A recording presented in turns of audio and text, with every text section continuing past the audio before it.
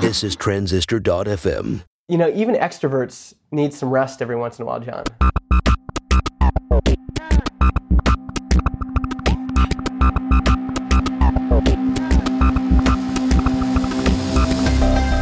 Hey everyone, welcome to Build Your SaaS. This is the behind-the-scenes story of building a web app in 2018. I'm John Buda, a software engineer. And I'm Justin Jackson. I'm a product and marketing guy. Follow along as we launch Transistor.fm. How's it going, John? It's going well. How about you? You're been traveling a bit. Yeah, I'm in Las Vegas. We're doing this live from Las Vegas. And apologies to all our listeners. This episode's going to be a day late. Just with me traveling here, I'm at MicroConf, which is, I think they describe it as the biggest conference in the world for self-funded startups. And nice. Sounds right up our alley. Yeah, it is right up our alley. I should have gotten a ticket. Yeah, you know what? Actually, next year you should come for sure. Yeah, I should. It sounds great. There's two kind of editions. There's two conferences back to back. One is Growth, and that's for anybody already making a full-time living from digital products.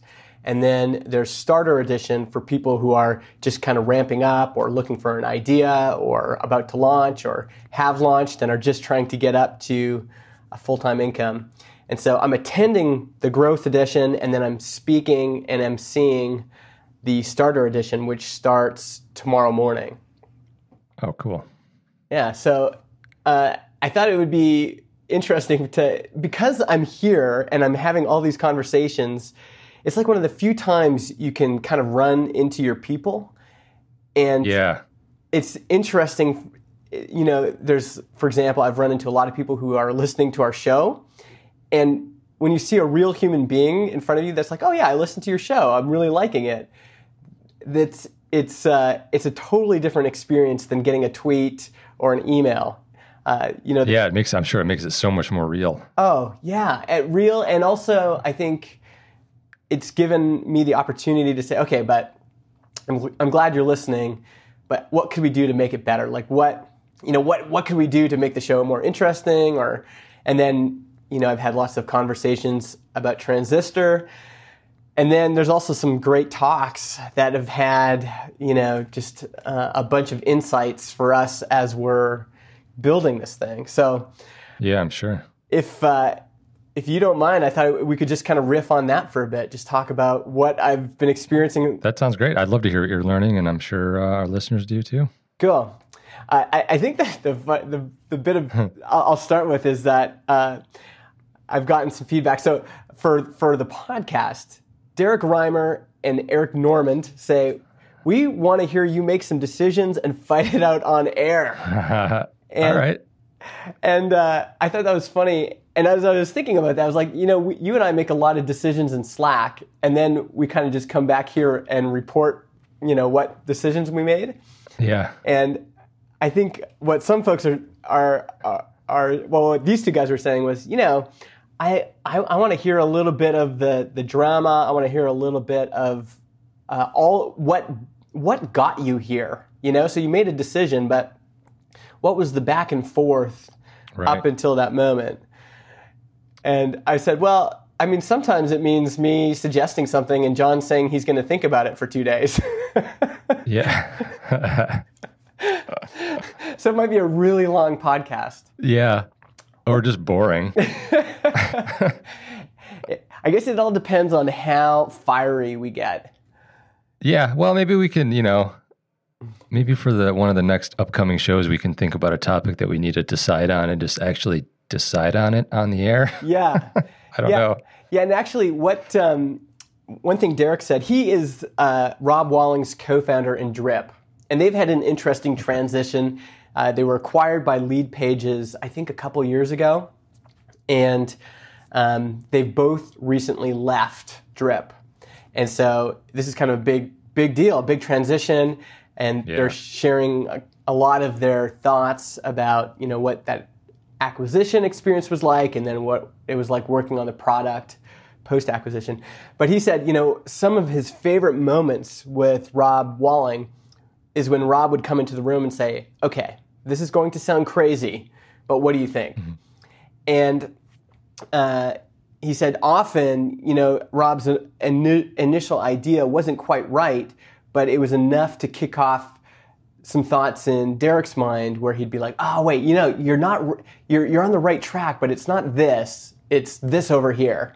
And then they would have these kind of really great moments. So I don't know if we can capture that on radio, so to speak, but I thought it was kind of interesting, kind of a fun idea that maybe one day, we'll say, okay, let's decide something on air, and then people can hear our back and forth. It sounds like people want to know how the sausage is made, so to speak. Exactly. I have heard a lot of folks really like our dynamic, though, because it definitely feels like it's coming from two perspectives, and it's two different human beings trying to make forward progress on an idea. Mm-hmm. And so that's the part people have liked, that tension between, the way I might want to do things and the way you want to do things, and then still moving forward on, okay, how are we going to build something that customers want? So that's been really encouraging, just to have people go, I really dig that. Yeah, that's great. Yeah, I think it would be a lot different dynamic if it was, two developers talking about it or two marketing guys talking about it. Yeah. Plus, we just have I think we have slightly different approaches. And yeah, exactly. Yeah, and a lot of podcasts are like that. It's like either for developers or for business dudes, but there's not a lot in the middle. And we're kind of in that zone. So we're blazing a trail. Blazing a trail. It's actually, again, I already said this, but it's been really both gratifying and just interesting to have people come up to me and say, hey, I've been listening to the show. So thanks for everyone that's done that. I've also been able to talk a lot about Transistor. People are curious, right? I've been going to this conference for the past 3 years, and so people know a little bit about my story, and so they're, hey, what's going on with this new thing? And what do you think the number one question people have about it is? What's the price? No, not what's the price. No? The number one thing is, why do I need Transistor? Don't you just upload your podcast to Apple iTunes or something? And so to have that response over and over again, there's definitely a trend, and it shows a little bit of the friction we're up against. Hey, do you run into that too? Like when you're talking to people? Yeah, they're like, what is it? What is it? What is a podcast host? Yeah. Yeah. Yeah, and I think once I'm able to say, like the first thing I say is, well, if you're going to have a podcast, you need a place to host your MP3s. You need a place to track your analytics. You need a place to generate a podcast. I was going to say podcast worthy feed, the right feed for podcasts. You might need a place to generate your podcast website, and that's what we do. And once I say that, people are like, "Oh, okay, that makes sense." Related. Well, we had a customer ask a question, and they were like, related to kind of one of our new features, and it's like, well, if you don't just automatically submit my show to Apple, then how do you turn that off? And I'm like, no, you can't actually do that. Yeah. People don't understand, and I think they have a cursory understanding that there's Spotify, and you can get your show on Spotify somehow, and there's Stitcher, and you can get your show on Stitcher somehow, and so the pro about podcasting is it's built on this open platform called RSS, which means you choose where you want to host your feed, and you choose where you want to host your media. And then all these other places like Apple Podcasts and Spotify, etc., they are directories that consume that feed.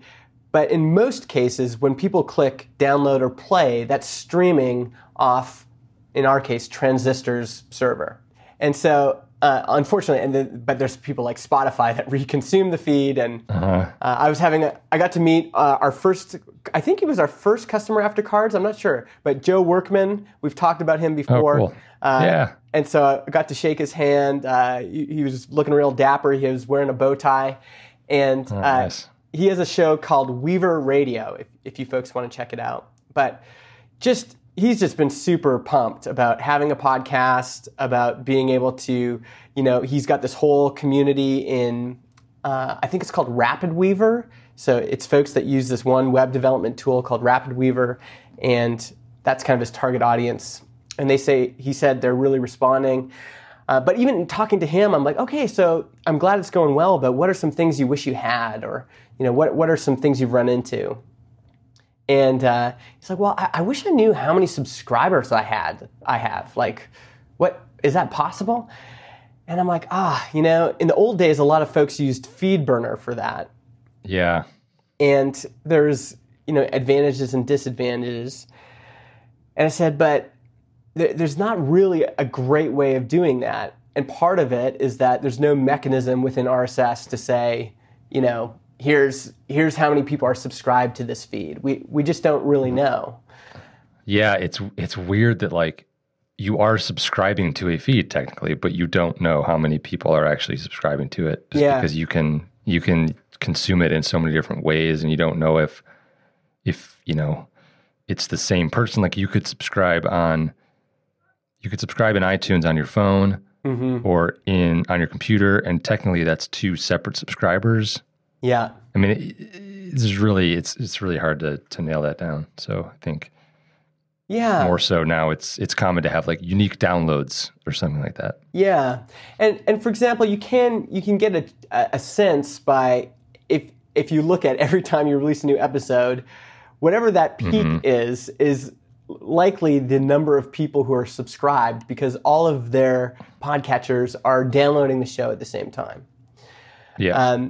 And again, this is the beauty of RSS is the data was meant to flow one way. So the feed goes out one way, but nothing comes back in terms of analytics or tracking. Similar to email, actually. When you send out an email, it's meant to go out one way. The only way to track it are these hacks that we've added later, like link tracking, pixels, like tracking pixels. So I've described a little bit my experience on YouTube and how it's different than podcasting, and just not controlling where my content, like how my content gets displayed, what ads get put on it. YouTube has everything. And the beauty of podcasting is that it's so distributed, no one's going to own it, but there are these disadvantages. So one thing I told Joe was that we are getting more data from iTunes now, and eventually we'll be getting data from Spotify. So it's plausible that we'll be able to give people the number of subscribers they have in Apple Podcasts and the number of subscribers they have in Spotify. Yeah, we could probably generate some sort of like guesstimate, educated guess. Yes. Overall, how many people you might have. Oh, that's true, actually. Maybe we should just give our best guess, too. So people have a sense. I also wanted to talk. I had this great talk with Ruben Gamez. He's the founder of BidSketch. He's one of those people that when I come to MicroConf, he's one of the people I want to talk to. And we have this thing here called the hallway track, which is just a made-up term to mean you're just kind of walking in the hallway, going to your room, and you run into somebody and you have a great conversation. Yeah. And Ruben's built an incredible business. He doesn't reveal his numbers, but he's one of the most profitable self-funded startups I know about. And a very small team. I think he's got 3 or 4 people. And so kind of in our wheelhouse too. Like we might grow to 30 people, but I think you and I are kind of thinking, at the beginning it'd be nice to be smaller, right? Yeah. You're supposed to disagree with me, John, so we can have a little fight.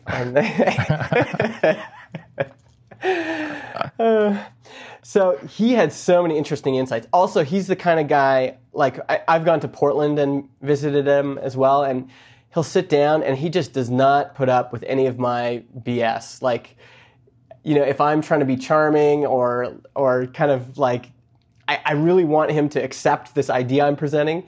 He's just very rational and objective, and there's no getting around his kind of the truth as he sees it. And so, kind of a good person to talk to, right? Yeah. And so he said, the first thing he told me is, he said, be careful not to chase people who aren't already in motion. Instead, optimize for folks already searching for podcast hosting. And I think this is somewhat based on his experience building his business, which was almost all built on SEO, people searching for freelance proposal template. Mm-hmm. And as I was thinking about that, I was thinking, I think one thing, and this isn't necessarily bad, it's a little bit of a reflection of my personality, but a lot of what I do is kind of based on, I'm going to make some phone calls, and I could probably take someone from being like, I'm kind of interested in a podcast to like, yeah, I want to start a podcast. Like, I like doing that. I like being able to say, hey, I think you should have a show. And they'll be like, I don't know. And having that challenge of convincing them. Yeah, that's a very hands-on approach though, right? It's not really, it's hard to optimize for that. Yes. Because there's only one of you. Yes, exactly. And I think that's a big part of the mistake I've made in the past is I've leaned too heavily on that. And so I think talking to Ruben, I was like, oh, okay, great. This is exactly what I need to hear. And what he was saying is, he's like, this feels like, as I was describing the industry to him, because at first he thought, oh, don't you just upload it to Apple? But as I described to him how it works, he said, okay, you know what this feels like? This feels a lot like the early days of website hosting. So if you think back to, the early 2000s, or even early WordPress hosting, right?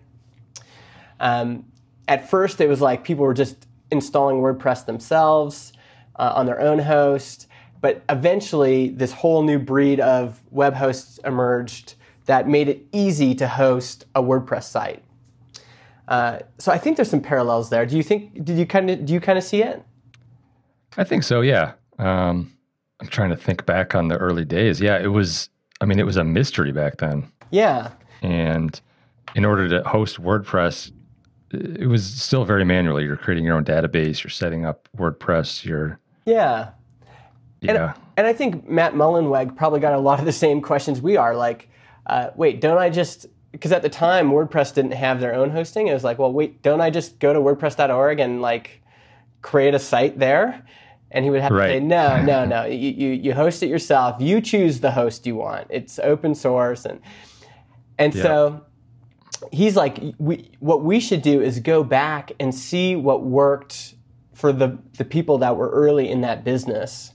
And so he had like, I got to ask him what he meant by this, because I had this as my note, but he said like create a directory. So I'm thinking maybe he was thinking like the word, in the early days, it was like where to get your WordPress site hosted, and there's a directory. So that's one way to like get traffic. The other thing he said is go back and see what kind of backlinks these website hosts are getting. So, what worked for them might work for us in the podcast hosting industry. Oh, sure. If other podcast hosts are Bluehost, how can we be WP Engine? And I was thinking about, you had a talk with Max, I think you were saying. Yeah. And he was he complaining about podcast analytics? Yeah, he was complaining about analytics from a different host and saying they were sort of all over the map and changing. He couldn't quite figure out what was accurate. Yeah. But he also has talked to me before about the fact that he wants to host his podcast somewhere, but also have the flexibility of WordPress to build a podcast site, but have the podcast host, being Transistor or someone, actually power the WordPress site and automatically cross-post new episodes with a player to like a particular category or topic on your WordPress site. Mm-hmm. Yeah. So like he wants to have all these extra pages and like the features that come along with this whole ecosystem that WordPress provides with all these extra plugins, but also have the ability to not have to do double posting between like a Transistor and WordPress. Yeah, and I think there's two use cases there. Actually, if you're listening and you want this, give us some feedback, because one use case I see is that we host the MP3s and we host the feed, but we just give them an easy way to create a post automatically on their WordPress site for the episode. Like that becomes the shareable episode landing page or show notes. And then the other one is we host the MP3s,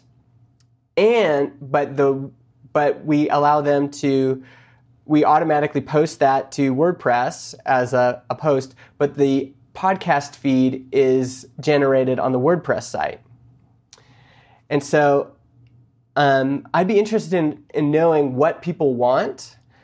I know some people want the feed generated on their WordPress site. I personally want the first one. I want Transistor to do the feed and then and the MP3 hosting, but I just want, the ability for it to automatically post to my site as a post, right? Yeah. So anyway, my thought was, thinking back to that conversation you had with Max, is that's very much a Bluehost versus WP Engine kind of conversation. And the reason people switched from, these cheaper hosts to these more expensive premium hosts is, like, for example, for me, I would, my blog would get on to Hacker News and then traffic would spike and then Bluehost would crash. And so I would miss out on all that opportunity. Or Bluehost, I would have an old plugin installed and then it would get infected with a virus, and then my whole site would go down and my database would be infected. And so WP Engine dealt with both of those things. They can deal with crazy traffic spikes, and they automatically update your plugins if there's any sort of security vulnerability. Yeah, that was a huge benefit. I remember, that was a huge pain in the butt back in the day. Yeah. You'd have to automatically, yeah. Yeah. And so I think we need to think about what are the things that people struggle with at the low end that maybe we can tackle on the high end. And maybe this is a good time to jump down in our notes here. Brian Casel did a talk on how he automates his podcast. But the first part of his talk was just this big list of things he doesn't want to do when he's creating a podcast. And I just thought it was like perfect kind of customer development work, just listening to his talk. So here's the things he doesn't want to do. He doesn't want to find interesting people to interview. He doesn't want to research those people. He doesn't want to handle inviting those people and scheduling them. He doesn't want to handle audio editing and mixing.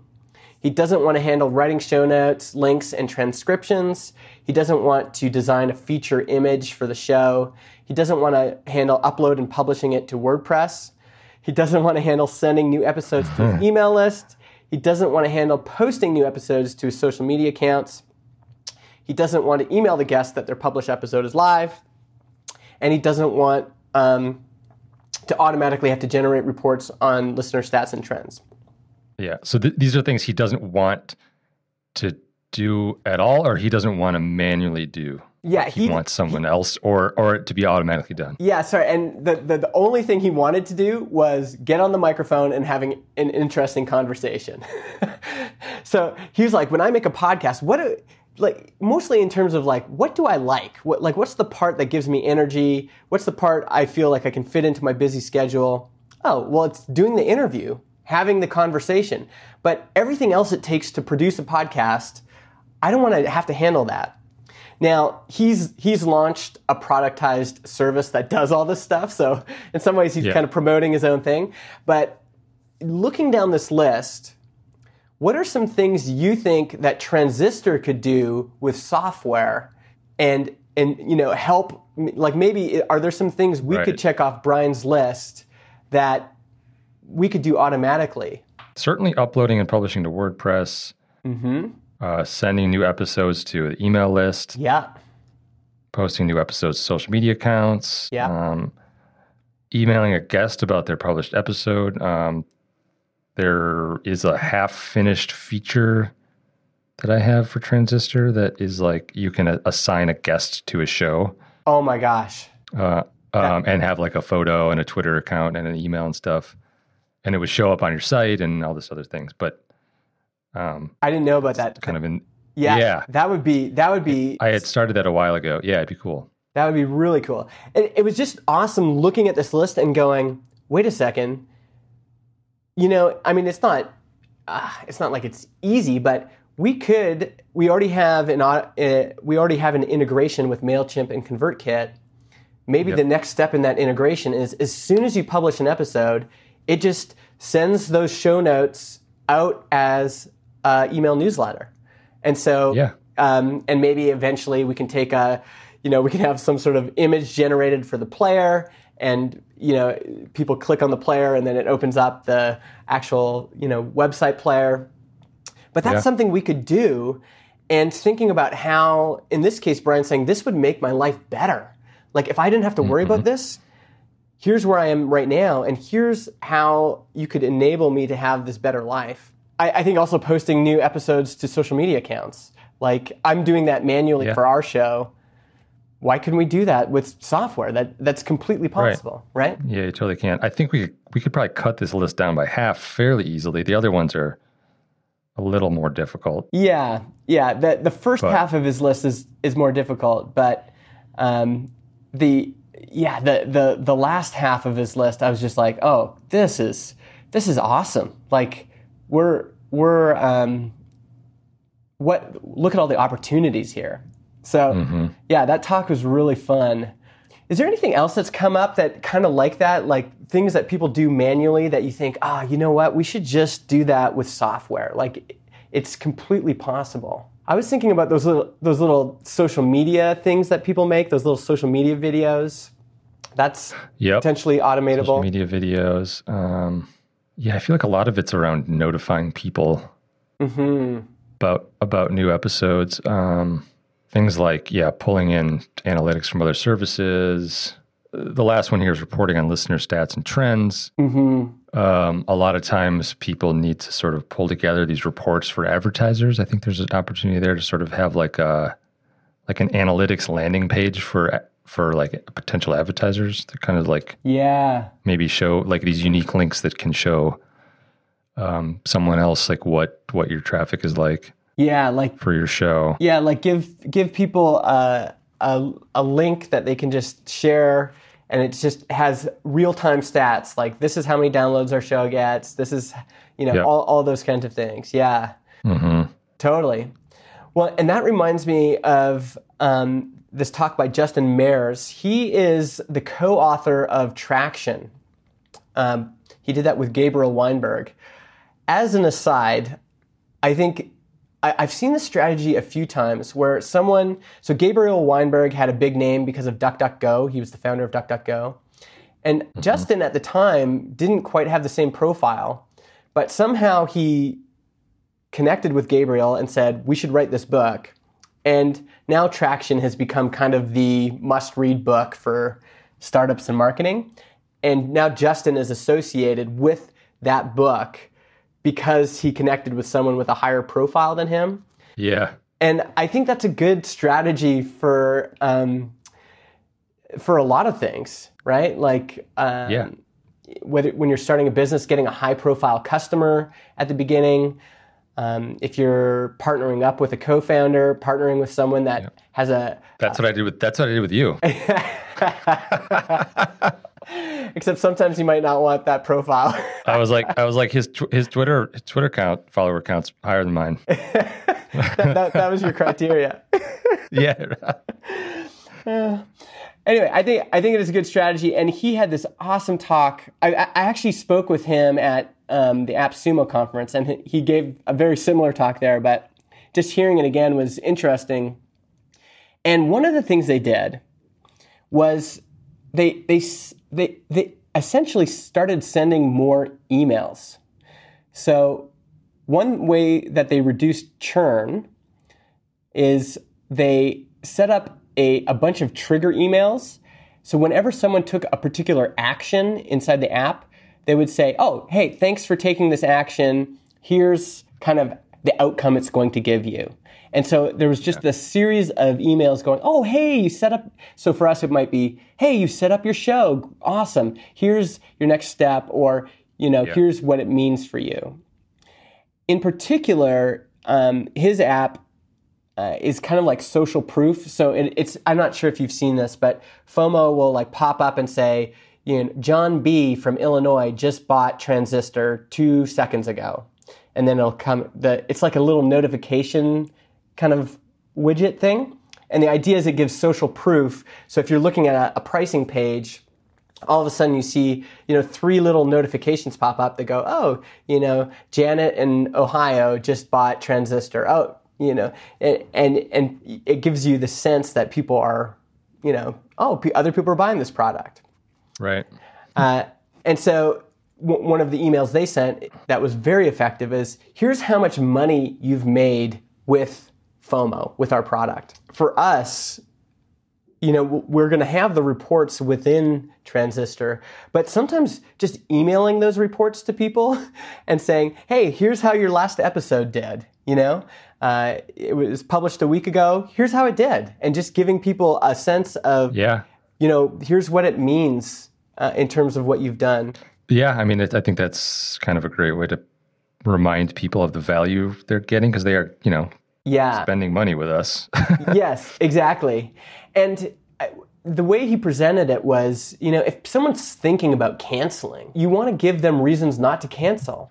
And so if they don't hear from you for ages and ages and ages, and they're just kind of like, should I use that? Or, like one trigger for us for sure that we're going to have to implement is, hey, I see you haven't uploaded an episode in about 4 weeks. And, and that means they've probably lost momentum with their show. And so how are we going to help them regain momentum? And it might just be saying, here's some tips to, get started again. Or just, hey, just reply to this email and just tell us what you're struggling with. Is it, you just can't get your co-host on the phone? Is it the editing is too hard? Is it, what is it? And that's something I'd like to enable, pretty soon, I think, is just help tracking and seeing, okay, if someone hasn't uploaded an episode in 4 weeks, we should probably check in and just say, hey, how's everything going? The opposite of that is like, they hit 1,000 downloads total or something like that. Yeah. So celebrating the wins too. Yeah. The other interesting thing, he had this great email that he used to get more reviews. He basically said, thanks for using our app. Here's a big favor. Take 30 seconds, and then this is the key line. He said this is the line that they added that changed everything. Take 30 seconds and help me grow my little business. And he said when they added that in, people, it went from, this big unknown, potentially huge corporate entity to, oh, this is just a little business like us, right? Yeah. And so people were much more willing to give them a review or help them out when they use that line like, hey, help us grow this little business. It's just, and for you and I, it's just John and I, we're just here trying to build this thing. Yeah. If you could help us with a review or you could help us with whatever, that would be really helpful. I mean, there were so many other talks. Patrick Collison, the founder of Stripe, talked. I missed that one because I've seen him speak at MicroConf a few times, but okay. I've got all the notes for this in our show notes, so you can go and read the MicroConf talk notes. They're done by Do they ever release videos for MicroConf? Is that a thing they do? They used to, but now they just release it kind of internally, just for like folks that went. And yeah, I think the one thing about Patrick's talk, they asked him, word of mouth for Stripe spread fast. Was that a deliberate decision on, your and John's part, or did it just happen? And he said, we just lucked out. He says the things we were competing against were comically bad. Our competitors forced you to fax things to them. And so he just said, basically, there's just this huge kind of boiling, simmering desire for something better. Yeah. I mean, they had a really interesting approach, and I don't know if it was deliberate or if it's just their background as developers, but they obviously took hold of a market, which is payment processing, which is just really, really tough to get into as a customer, but also is terrible to integrate with as a developer. And so I think they built the API first before anything, and then built their website that's powered by the API, but they really targeted developers. And even myself, I used it really early in the day, but I was promoting it. I was like, you got to use Stripe. Like as an employee in a company, I was like, we should use Stripe because like it's so much easier to build with. So I think that probably went a long way for them. Yeah. It's just like developers were the ones promoting it. Yes.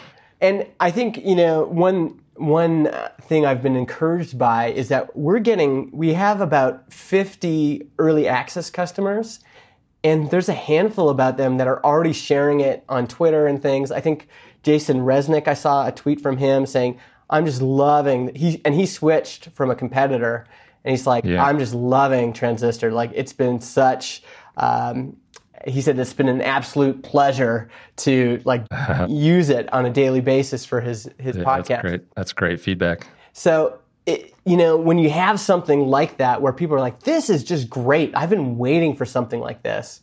That's a good sign. All these notes will be up and available for folks. I think maybe what we should do now is talk about just, one thing I wanted to try is moving our what's been happening section to the end of the podcast. So we're going to try to do the main topic earlier and get into the meat. And then for all you folks still listening out there that are curious about, hey, what are we working on? We could talk about that at the end, kind of like the after show. It's like the post credit scenes of movies these days. That's right. The post credit scenes, secret scenes, whatever you want to call it. And so, why don't you tell us about the new feature you just deployed? Yeah. This was, it kind of happened quick. So it's been a busy week for me, like outside of Transistor anyway. But as I try to, at least pick off small things we can tackle, this idea came up a couple of different times recently. I think one was a customer you had talked to. And then another one was from Adam Clark, actually, who is relaunching his show. The Gently Mad. The Gently Mad, and wanted a special feed for his subscribers or his like Patreon subscribers. I forget exactly what it was. So the feature is private podcast feeds that are password protected. Yes. Oh, were you able to get password protected done as well? Yeah. Oh, wow. Yeah. Okay, because I was just thinking like just a private feed, like give people the ability to generate a private feed, but you've actually got password protection working too. Yeah, it was pretty simple actually. So I thought about it and I was like, that would actually be pretty easy to do. So what you can do now in Transistor is have the option to, one, you can disable your feed entirely if you want, because some people don't want to use the Transistor feed and don't want it even visible or accessible because it can kind of affect. If they're hosting their feed somewhere else or building it on their own, it could, if someone finds the Transistor feed, it could affect how things get ingested elsewhere. Oh yeah, But along with that, you can say, I want my feed to be private and password protected. And what that will do is remove a link to your feed from your website if you use a website. Although if you use a website and you want a private podcast feed, they kind of don't go in hand in hand. But if you wanted to like share one of your episodes publicly, it would actually remove the RSS link from the player itself. What it'll do is automatically generate like a random username and password for the feed. Okay. And just give you a new link. Give you a new link to your feed that you can copy and give to your whoever wants to listen to it privately, and they can subscribe to it manually in iTunes or Overcast. That's so cool. So they don't even have to enter a username and password, and it just gets generated on its own. And that username and password have to be either supplied with the URL or entered in when someone visits the RSS feed to even view it and subscribe. Yeah. So it's not like we're not necessarily creating a RSS feed URL that's necessarily like obfuscated. I can't say that word. Like we're not like randomizing the feed location. We're just like password protecting their existing. Obfuscated. Obfuscated. Yeah, that's a tough one. I always had a hard time with that one too.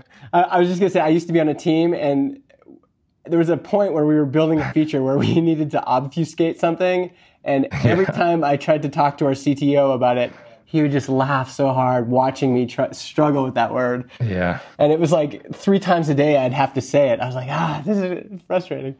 Yeah. And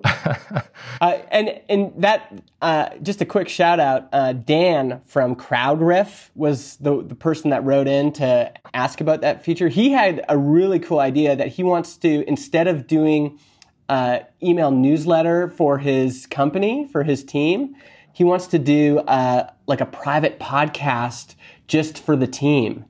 And I thought that was such a great idea and kind of right in our sweet spot of, businesses that want a podcast, but it was a use case I hadn't considered, which is businesses that want a private podcast just for internal use. So, Hey, here's a message from the CEO. And instead of him having to write things out, he could just dictate it on his iPhone, upload it to Transistor, and then have this private feed that, everyone on his team gets.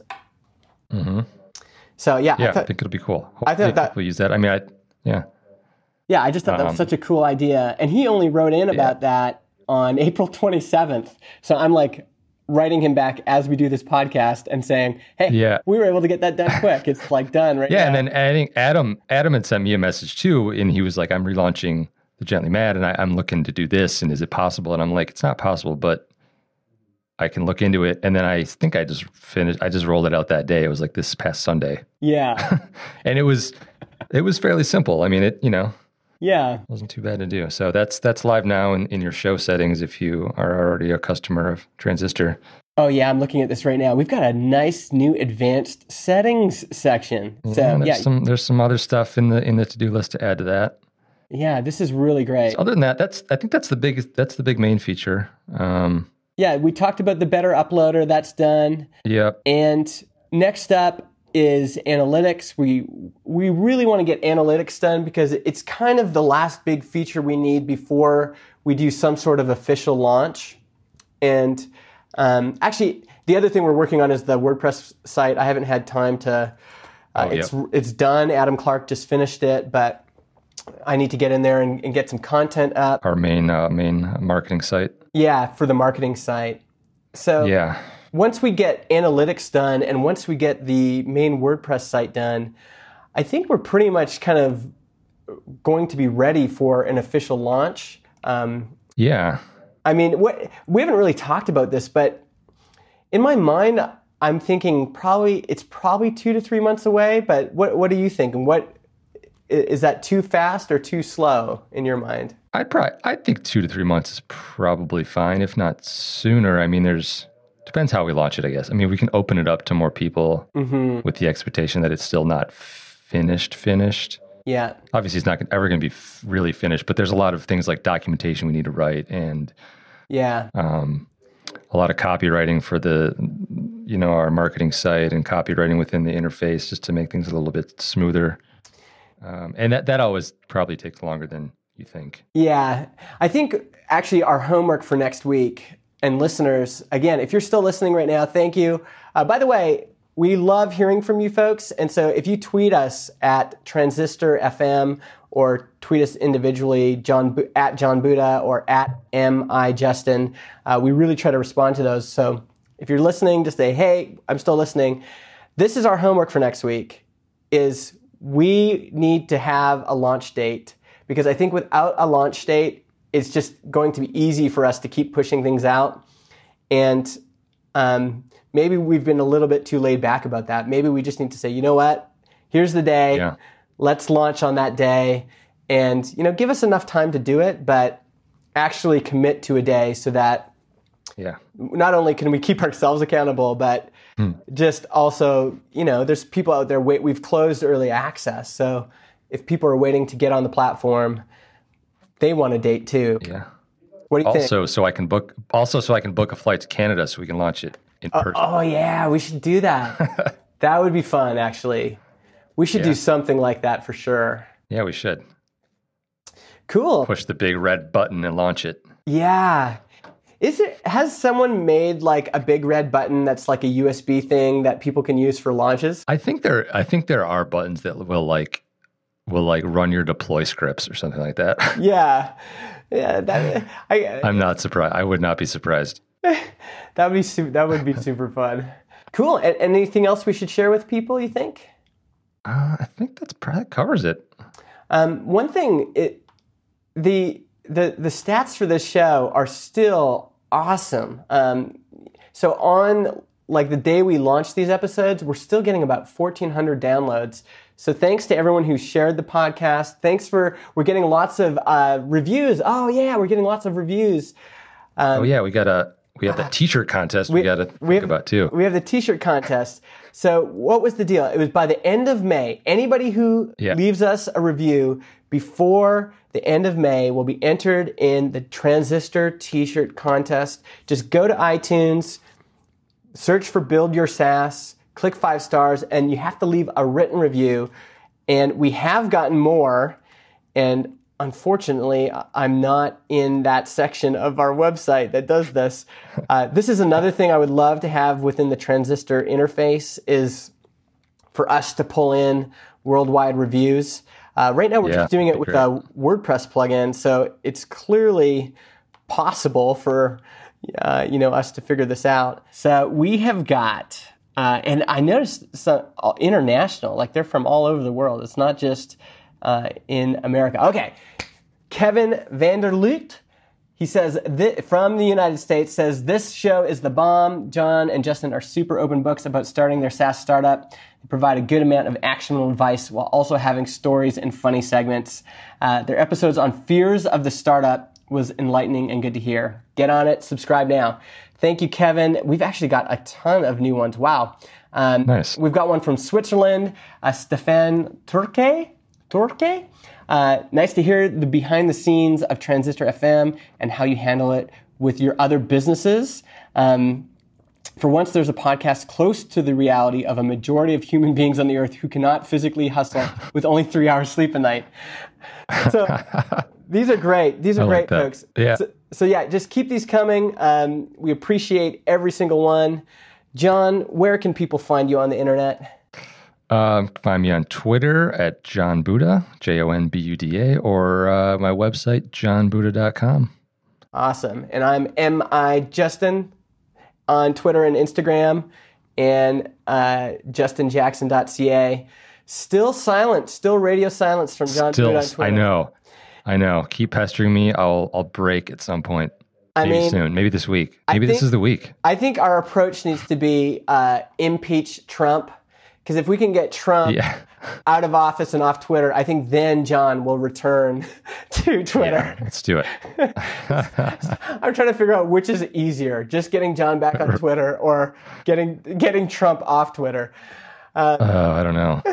And as always, folks, please, if you're interested in hosting a podcast, go to transistor.fm, sign up for our early access list. When we do the official launch, you'll be the first to hear about it. And we would just love for there to be more audio shows, more podcasts out there. So get over there, and we will talk to you next week. Sounds good. Have fun in Vegas, Justin.